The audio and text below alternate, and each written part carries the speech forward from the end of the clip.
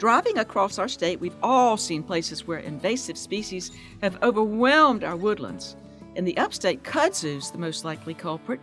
In some Midlands forest, trees are completely engulfed by Asian wisteria, still sold and planted to this very day, sadly.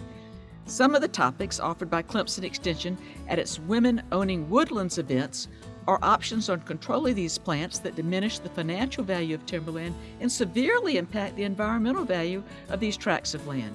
Some of the options available are mechanical, using grazing animals to control these unwanted plants, especially on slopes or near water sources, and straight talk on the use of herbicides. If you search Southern Forest Health, glyphosate, David Coyle, that's Coyle, you can find a reasonable article discussing this topic.